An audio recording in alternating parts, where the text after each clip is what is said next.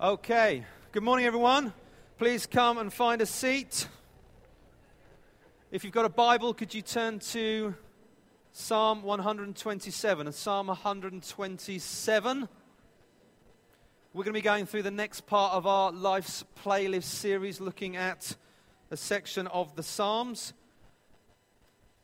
But as what we've been doing at the beginning of each of these sermon series is I've been inviting some of our leaders of the church up here just to introduce them. You get to know them a little bit. Also, they have an opportunity then to talk about their playlist, what their playlist for life is, what they're listening to at the moment. And this week we have Philippa coming to join us. So we give Philippa a clap, please. Thank you.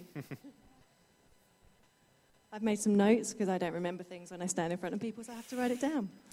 Okay. As Stu said, if you don't know me, my name is Philippa. Everyone calls me Phil. I'm married to Matt down there with the big thick coat on, who was drumming this morning. I'm part of the leadership team here at Real Life. We have two gorgeous little blonde children, Blue, who is 6, and Delta, who is 9, going on 19. It's great fun being their parents, and we love them.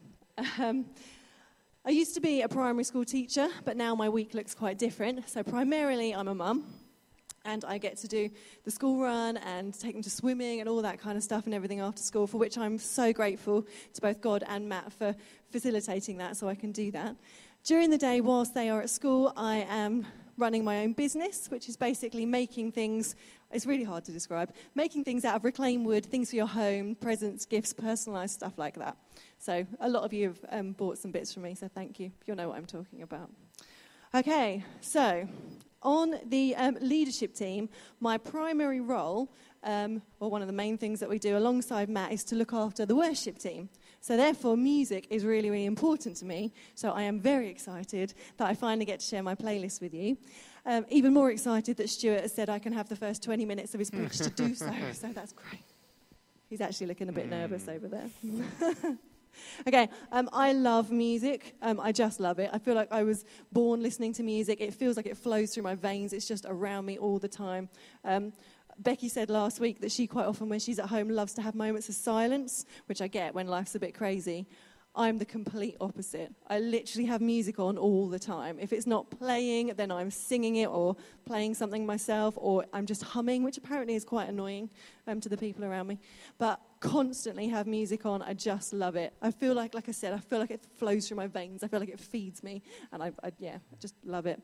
So my dad's a really incredible guitarist, so I grew up listening to all the greats, like Eric Clapton, B.B. King, John Mayall, all the good kind of blues guitarists, really excellent musicians. So I love good quality music. If you give me a band who really can play their instruments, or a singer who's really crafted their voice and is just quite stunning, I love that kind of music. So for me, the best female voice ever, without doubt, is Eva Cassidy. I think she's just outstanding, and she's got absolutely beautiful music. I love her stuff. In fact, walked down the aisle to one of her songs.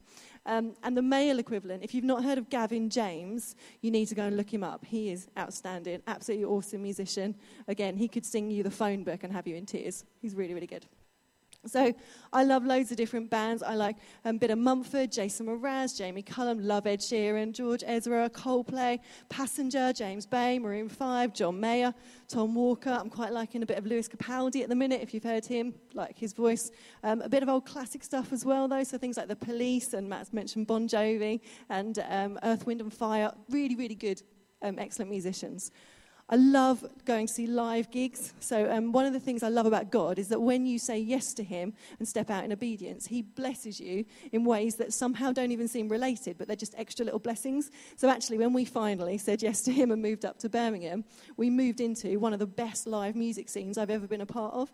So we go to gigs nearly all the time. We've been to more gigs, I think, in the last 8 years than we have in our entire lives previously combined. So much good music going on in Birmingham. So if you like live music, check out the venues. There's tons. Love it. I'm not going to lie, I do love a bit of cheesy pop as well. Yeah, thanks.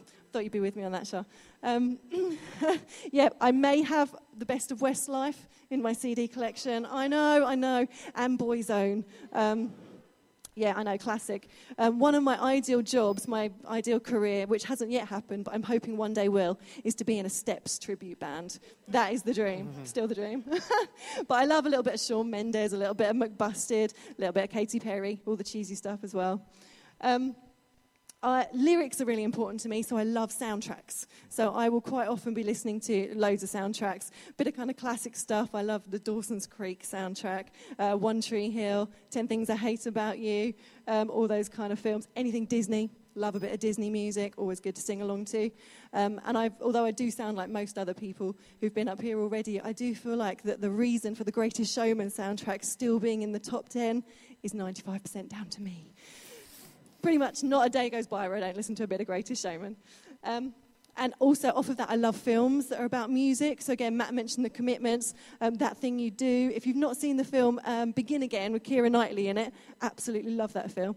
A little bit of swearing, but the music is outstanding. And so the last type of music that I love to listen to, you'll be pleased to know, is worship music. Like I said, music feeds me. It's how I'm wired up. It's what God has put into me. So it's naturally the way I encounter him most. And I just love to stick on a worship CD and lose myself in it. I love what's coming out of Bethel. I love what's coming out of Elevation, out of Worship Central, Gas Street. But I think for me personally, I've got a bit of a connection with all the music that comes out of Hillsong. I just love what they write. I don't know if it's because I grew up listening to Darlene Zschech, but I just love the songs that come out of there. And I feel something in them just really speaks to me. And I love worshiping God through music. Wasn't quite 2 minutes, but I love music. So there we go. Thank you. Okay. We're on to the Psalms of Ascent. I hope you found Psalm 127. Now, the Psalms of Ascent are a group of psalms within the book of Psalms from number 120 through to 134. There are 15 of them. And these were songs sung by the people of Israel as they traveled to Jerusalem for the 3 major festivals that came throughout the year. There was the Festival of Unleavened Bread, or the Passover. There was the Festival of Weeks, Pentecost, and the Festival of Booths, Tabernacles, which took place in Jerusalem, and the people of God were required to gather for them. And the ascent is believed to be as the people, the pilgrims came to Jerusalem, they would have to ascend because Jerusalem was set on a hill. The temple was set on a mount within Jerusalem and was the highest point. And so up they went. They ascended there. And so we've been going through these things. And what we found is, as we've looked at them, is that they cover all aspects of life. Just like our modern songs, people sing about the highs and lows of life. And they're covered within these psalms. So they very much are a playlist for our life. Now, the collection of 15 psalms broadly goes from being the pilgrims starting at their home and then ending up in the city of Jerusalem. But actually, they can be broken down a little bit more. So can we put them up? So basically, they get broken down into groups of 3, where there's a situation of stress, there's the Lord's power to deliver, and then finally the pilgrim comes home to the city of Jerusalem. And we've looked at several triplets, and we're on our 3rd one, and we're at Psalm 127 now, which is going to be about the Lord's power to deliver and act in a situation.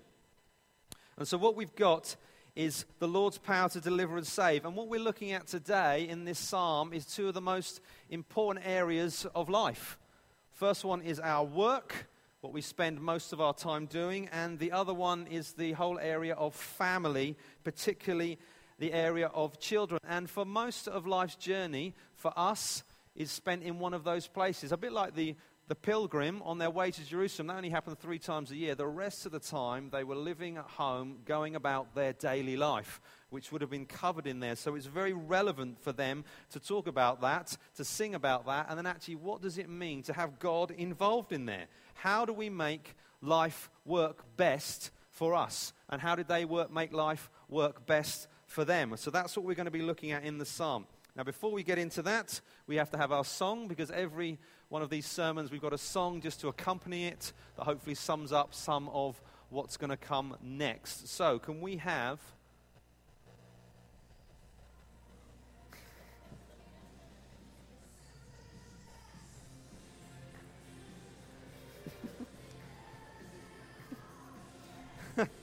Okay. That was Tina Turner singing Simply the Best. All right. Can we have a year?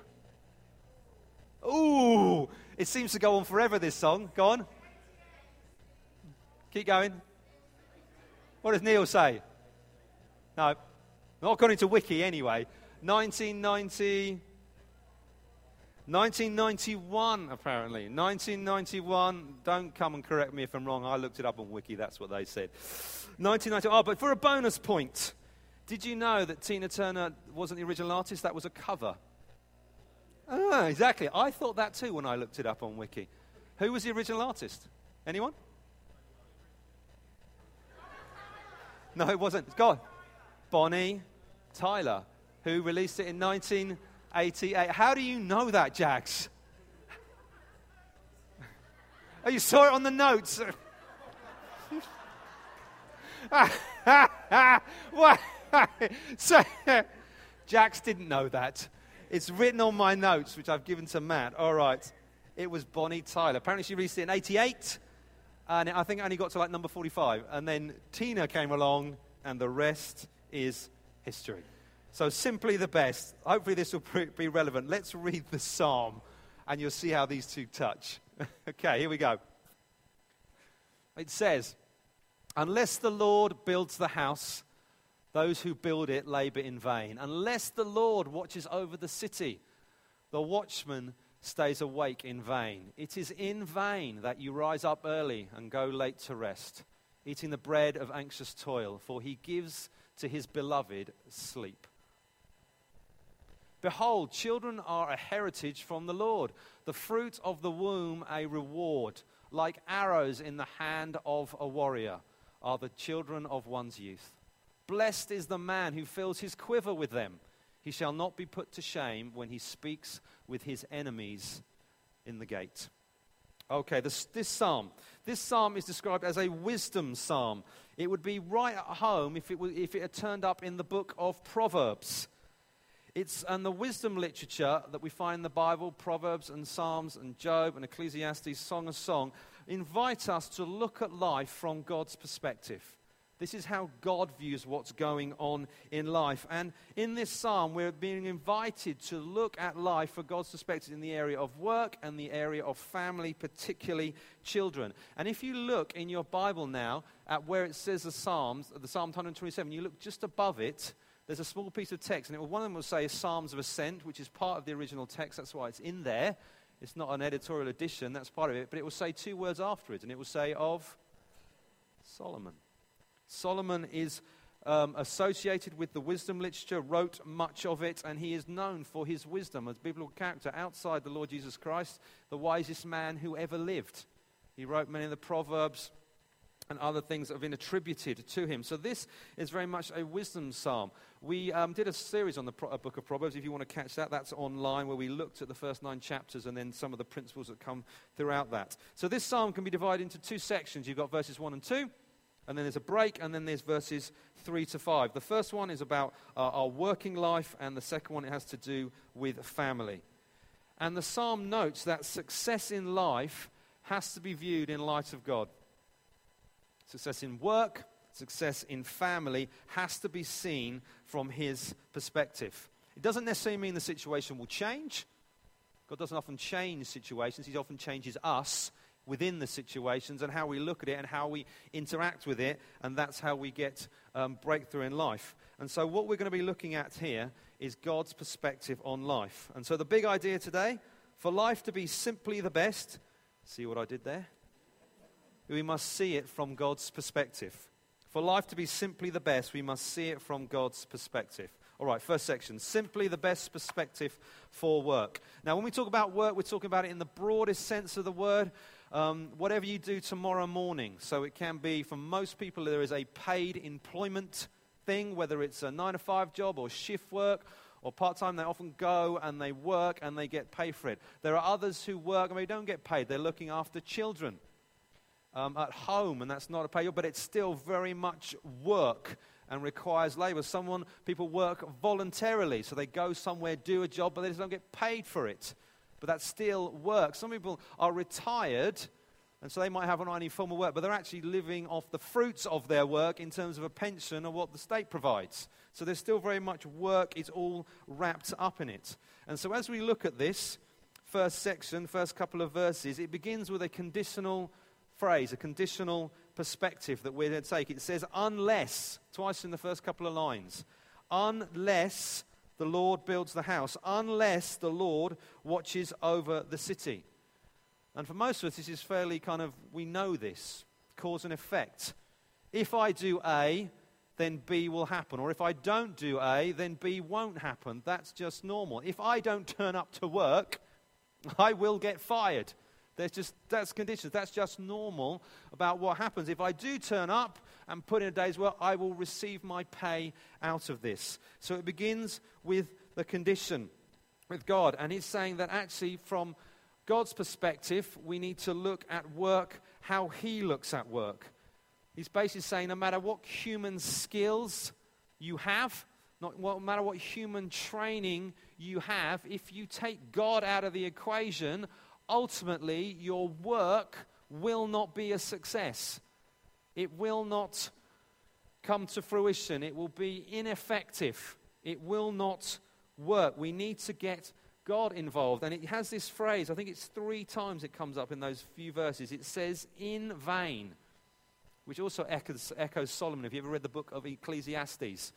It's that's the sort of thing Solomon would say to people. He says, if you don't involve the Lord in what you do, ultimately it is all in vain. It is unfruitful, it is ineffective, it is unsuccessful, it has no purpose and ultimately no meaning in life. And the psalmist is saying that success at work is dependent on God being involved in it. Your success, work to be the best, whatever you understand work to be, for it to work the best it can, God needs to be involved. If God is not involved, what you're doing, what you're working at, it's delusional. It's deceptive. You're not going to ultimately receive the success that you're after. You're wasting your time. And he says here, the first thing it mentions there is the house, a home, a dwelling place. And it says, unless God builds it, you labor in vain. And the picture there, labor, is of physical, manual, strenuous work. So you can put a load of work into something that takes time, energy, effort. Unless God's involved, ultimately it will come to nothing. The second thing it talks about is the city, which is a picture of security, a place of safety. Retreat to the city where you can be safe and looked after. Have had walls, people to defend it. It says, well, unless God looks over that, the watchman is working in vain. And the watchman was the one who stood on the wall. They'd be looking. Are there enemies coming? Are there any threats, any dangers? We'll protect you. We'll look after you. And you can put your security in that. Well, the watchman's there. He'll warn me if anything's coming. He said, unless God is doing that, ultimately it is a waste. And the picture of the home and the city is a kind of a picture of life functioning well. You've got a nice home, which is the fruit of your labor. There's a place of security that it exists. Everything's going all right. But he's saying unless God is watching over it, God is involved in it, ultimately it will all be in vain. It will all come to nothing. And if we go on to verse 2, he describes a person that he would have had in mind. The psalmist here, he says that person, it says they rise early and they go to bed late. This is a picture of someone who works really hard. They're a hard worker. They're getting up early in the morning. They're not lazing around. They're not staying in bed, hitting snooze on the alarm again and again.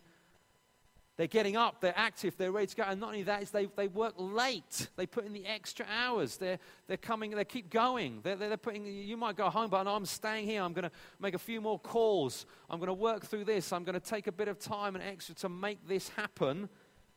What does it say? It says they eat the bread of anxious toil, because it's all in vain again. That phrase comes up. It's all in vain. Despite, it doesn't matter how many hours you put in. It doesn't matter how hard you work. It doesn't matter how well trained you are and what you're capable. Ultimately, it's all in vain. And these people are described as anxious. They're worried. They're fretting. They haven't got peace in their life. They're not kind of calm in the midst of what's going on. There's a certain energy that's going on that is causing problems in their life. Worry, fretting. There's no peace, in short. And then finally at the end, it gives a contrast. It gives a contrast to the other person who it says, for he gives his beloved sleep. So on one side you've got a picture of energy. You've got a picture of people getting up early, going to bed late. They're working hard. They're putting the hours in. But there's a fretfulness about us. There's an anxiety about us. So they're always moving. They're always doing something. You couldn't be called them lazy or anything. On the other side, you have a picture of sleep, rest, inactivity, calm. And they're contrasting too. The contrast is saying, look at the two of them. One of them is in vain, and one of them isn't. One of them will come to nothing, and the other one will get what they want out of life. And the sleep here isn't the result of exhaustion. It's not the result of just, collapsing into bed at the end of a long day and just, pff. It's this picture of contentment. It's a picture of security. It's a picture of calmness. Now, why is that? It says a couple of things. It says that person is beloved. It says, my beloved there. So we've got a picture of someone who knows that they are loved by God. They are secure in that. They know they have a Father in heaven who is looking out for them. They have a Father in heaven who is watching over them. And so as a result, they are loved and they are aware of it. And that is a beautiful place to be in a position where you are loved. And they are secure because they are asleep. And when they sleep, they know that there is someone else who is watching. And there is someone else who is working. And there is someone else who is active, because that's what the Lord is. And we've seen already in one of the Psalms that we looked at that the Lord neither slumbers nor sleeps. He's always watching over his people. He's always guarding them. He's always protecting them. We don't have to be in the place of God. We don't have to do his job for him. And I don't know if you've ever, one of the most beautiful things is when you see someone sleeping, and if you've got small children, it's something you see. When you see babies and they're asleep, what does everyone see when they see a sleeping baby? They just go, oh. It's just the most amazing thing. They're there and they're asleep and they think, do you know what? It's just, what a beautiful place to be. They're just calm and they're relaxed and they haven't got to care because they know someone else is watching over them. Someone else is looking after them. And that's the picture we've got here. One of my greatest privileges of being a father is when every night before I go to bed, I just go and check on my boys. I've got 2 boys, and I just check them, go in the room before I go to sleep and check them right, make sure they've got the covers, make sure they've got the toys, the colors they need near them. I give them a kiss. I pray for them, and it's just a beautiful, for them, it's great. They're fast asleep.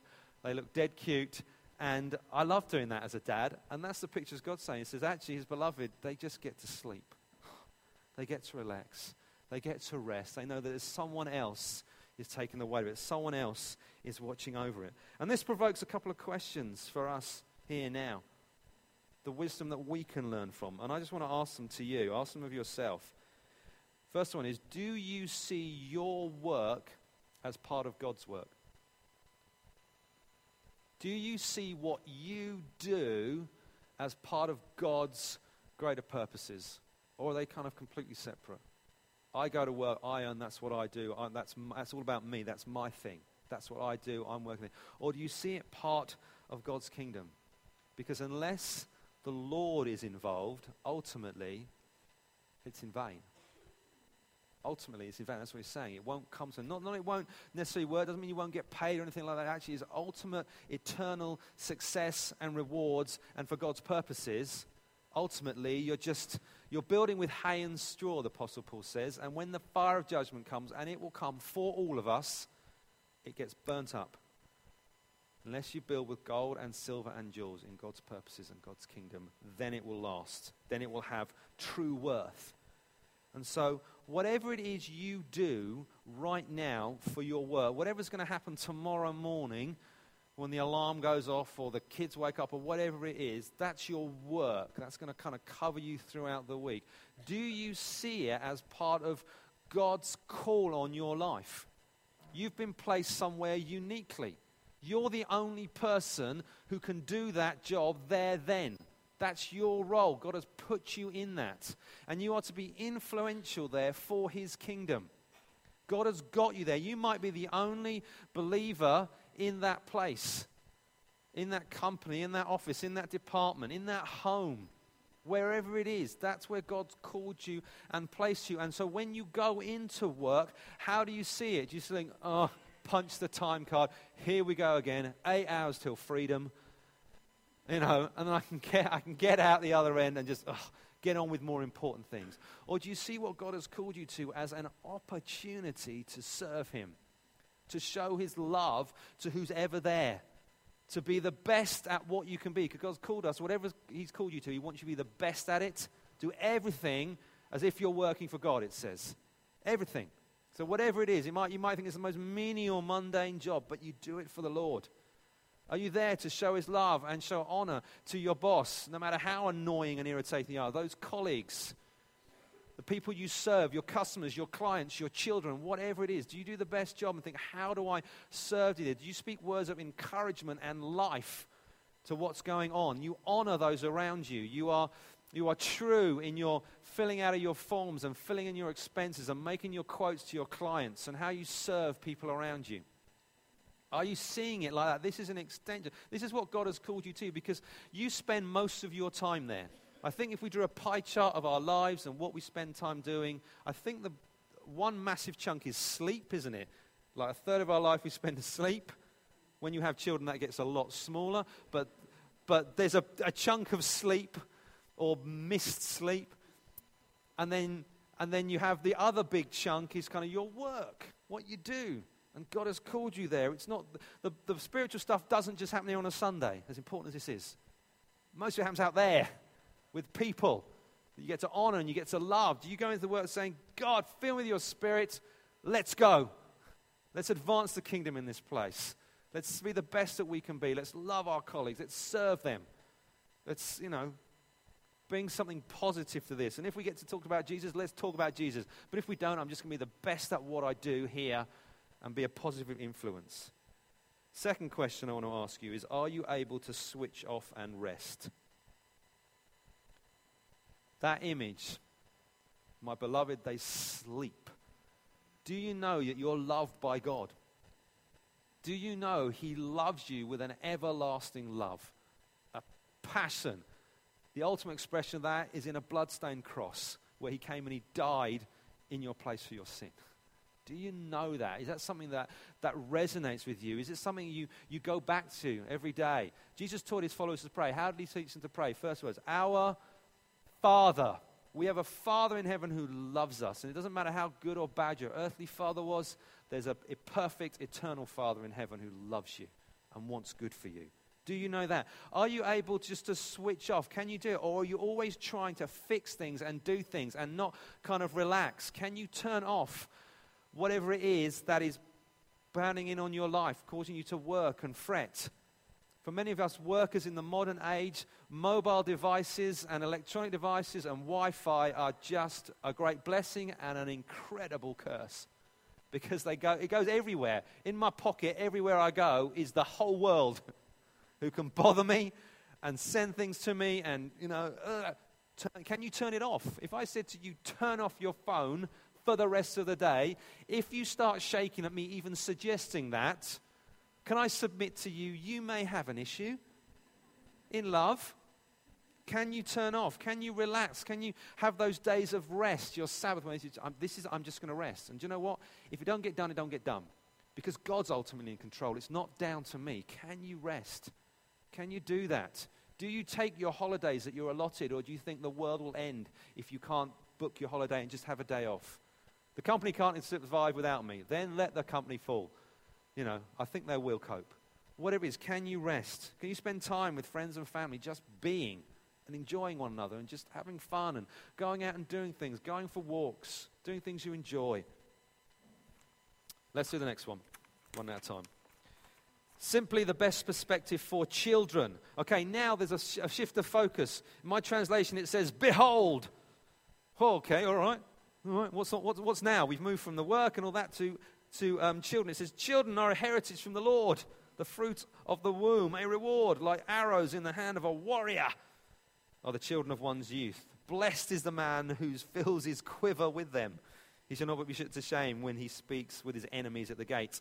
Okay, now the focus is moving from the house to the household, okay, and the blessings that are attached with family. Another key area of human life. We have work, and then we have kind of our family, two massive areas of our life. And when we think of the household, the family, in the cultural context, it's much wider than we might think. We might think of a nuclear family, mum, dad, 2.4 kids, that's family. No, this is much wider than that. Aunties, uncles, nephews, cousins, the broadest kind of family thing that we can think of. So when we think of this family, that we're thinking of that as wide as we can get. And it says three things about children here that we wouldn't expect it to say. It says, first of all, children are a heritage. Now this word here, inheritance, is usually used in the Old Testament to refer to the land that was given to the people of Israel under Joshua, which we preached through Joshua last year. So we know all about that. And it says it's your inheritance. Okay. So somehow, in the same way, children are a gift given by God to his people to secure their future. Now, normally, we think of children inheriting from their parents or grandparents. I've actually had some inheritance. My grandparents died not so long ago, and part of that was I got an inheritance, which you kind of didn't expect, but it's like, oh, wow, that's good. But actually here it's saying inheritance also goes the other way. Children are your inheritance. Children don't inherit from you, you inherit from them. The fact that they're there, they are an inheritance to you. They're God's gift to you. The next one, it says children are a reward. They are valuable. Doesn't mean they're a reward for a particular act, like you've done good, let me give you a reward. It's a general thing that they are valuable and good for you. Often we think of children as costing us money. Can we afford to have children? It's not an uncommon phrase that people go through, would-be parents go through. Can we afford to have children? The Bible says, actually, you know what? They're the reward to you. They're valuable to you. You actually get way more back. And then the last thing it says about children, a little bit, controversial, children are weapons. That's what it says. They're like arrows. We've met arrows already in the Psalms. They are weapons. You shoot them at your enemy. They cause this devastation and destruction. Now it's coming familiar, isn't it? Yeah, they do. Yeah, they do. All areas of our life devastated when children get involved. But they are arrows signal strength and protection. If you've got them, you can defend yourselves against anyone who would come near you. Having children is being like armed and ready for war. Any new parents can identify with that? Yeah, when I've got my kids, I feel ready for anything, like only sleep. And it uses this imagery here. It says that it talks about the gate, which is the entrance to the city or the town. And at the gate, that's where legal disputes took place. When we studied the book of Ruth a couple of summers back, there was the incident at the gate with Boaz and Ruth and redeeming Ruth. And that's where it took place. And this is the same kind of imagery. That's where they gathered. That was the place. And it says there's the gate here. And it says a man with children, he says, will not be put to shame. Because his children are with him. And they've got his back. They're part of protection. So there's a blessing that comes from having children. That any people who come to accuse, anyone enemies who try and sort of put one over on him, do something, actually you've got the family there to stand alongside you and thwart what the enemy is doing. And so the psalmist is saying children are a good thing. It's saying that children do not inherit, parents inherit. It's saying children do not get the rewards, parents are the ones who get rewarded for having kids. And children do not make you old, weak, or exhausted. They make you ready for battle. Children are your inheritance, reward, and weapons. Now, of course, it's not saying that children cannot be hard work. We all know that. But actually, there is a great blessing that comes with children. And this can go against much modern thinking when we think about children. We kind of think children are expensive. That's just a fairly common thing. And they need to be entertained. So they require energy. We need to entertain them. We need to provide them. We need to occupy them. That's the modern thinking. They take up time, energy, and resources. And there's a pressure to get back to real work, proper work, productive work, contributing to society kind of work. When actually raising kids is very much those things. We live in a world and an age where actually taking the life of a child before they're even born is legally allowed in much of the West. very much the opposite of what the Bible says about children. They are a gift, not just to their physical parents, but to the wider family, to the wider church family, but also to society as a whole. They are incredible things. And I felt promised as I was preparing this, many of you work with children. You give your work time to serving children that are not your actual biological kids. And I just want to publicly say thank you for all those who do that. You might be a teacher, like in a school. You might teach in other contexts, sports or the like. You may work in medicine, looking after kids, caring for kids. You might be involved with kids in kind of who are in vulnerable situations and difficult situations. You might be a parent who look after children, or a grandparent who looks after children, or anything else. If you work with kids, I just want to say thank you for all you do. You are amazing, and you are investing in an incredible resource that we have, because children are awesome. They are valuable, and they are an inheritance, and we love them, and God loves them more than we ever could. I'm reminded of that story, what Jesus said, when the disciples were saying, shoo the kids away, get away, Jesus is too busy. What did Jesus say? It says he rebuked them. Let the little children come. If you work with kids or have any involvement with kids, can you stand up? I just want to pray for you, please. If you know that that's you. And kids, when we say kids go up to 18. So anything involved with any of that, you serve kids, you work with kids, you're a parent, you're a grandparent, you look after kids. I just want to pray for all you do. Lord Jesus, I want to thank you for these guys standing. Lord, I want to thank you that they've given their time, their energy to serving children. I want to thank you that they see them as beautiful gifts from God, from you, Lord Jesus. And I pray, God, that you would empower them for that service, Lord Jesus, that you would use them mightily for your kingdom, to love and to honor and to dignify children where they are, Lord God. I pray as they go out this week and continue in that role, that you would use them to advance your kingdom. Lord, I want to thank you for their sacrifice. I want to thank you for their dedication. I want to thank you for their love for children, Lord Jesus. And God's people said, amen, amen. Do you want to just sit down? Got a couple of questions and then we will finish one at a time. First one. Here's a question for you. Where do you have children in your life? Think about that. Are you a parent, grandparent, aunt, uncle? Do you work with kids? Do you have friends who have children that you may not have? You've got kids in your life group, kids from other families in church. So, where are they? Just frame them in your mind. These are the children I have in my life right now. And then I want to ask you the second follow-up question is, how do you see them? How do you see them? How do you look at them? Where are they in your priority list?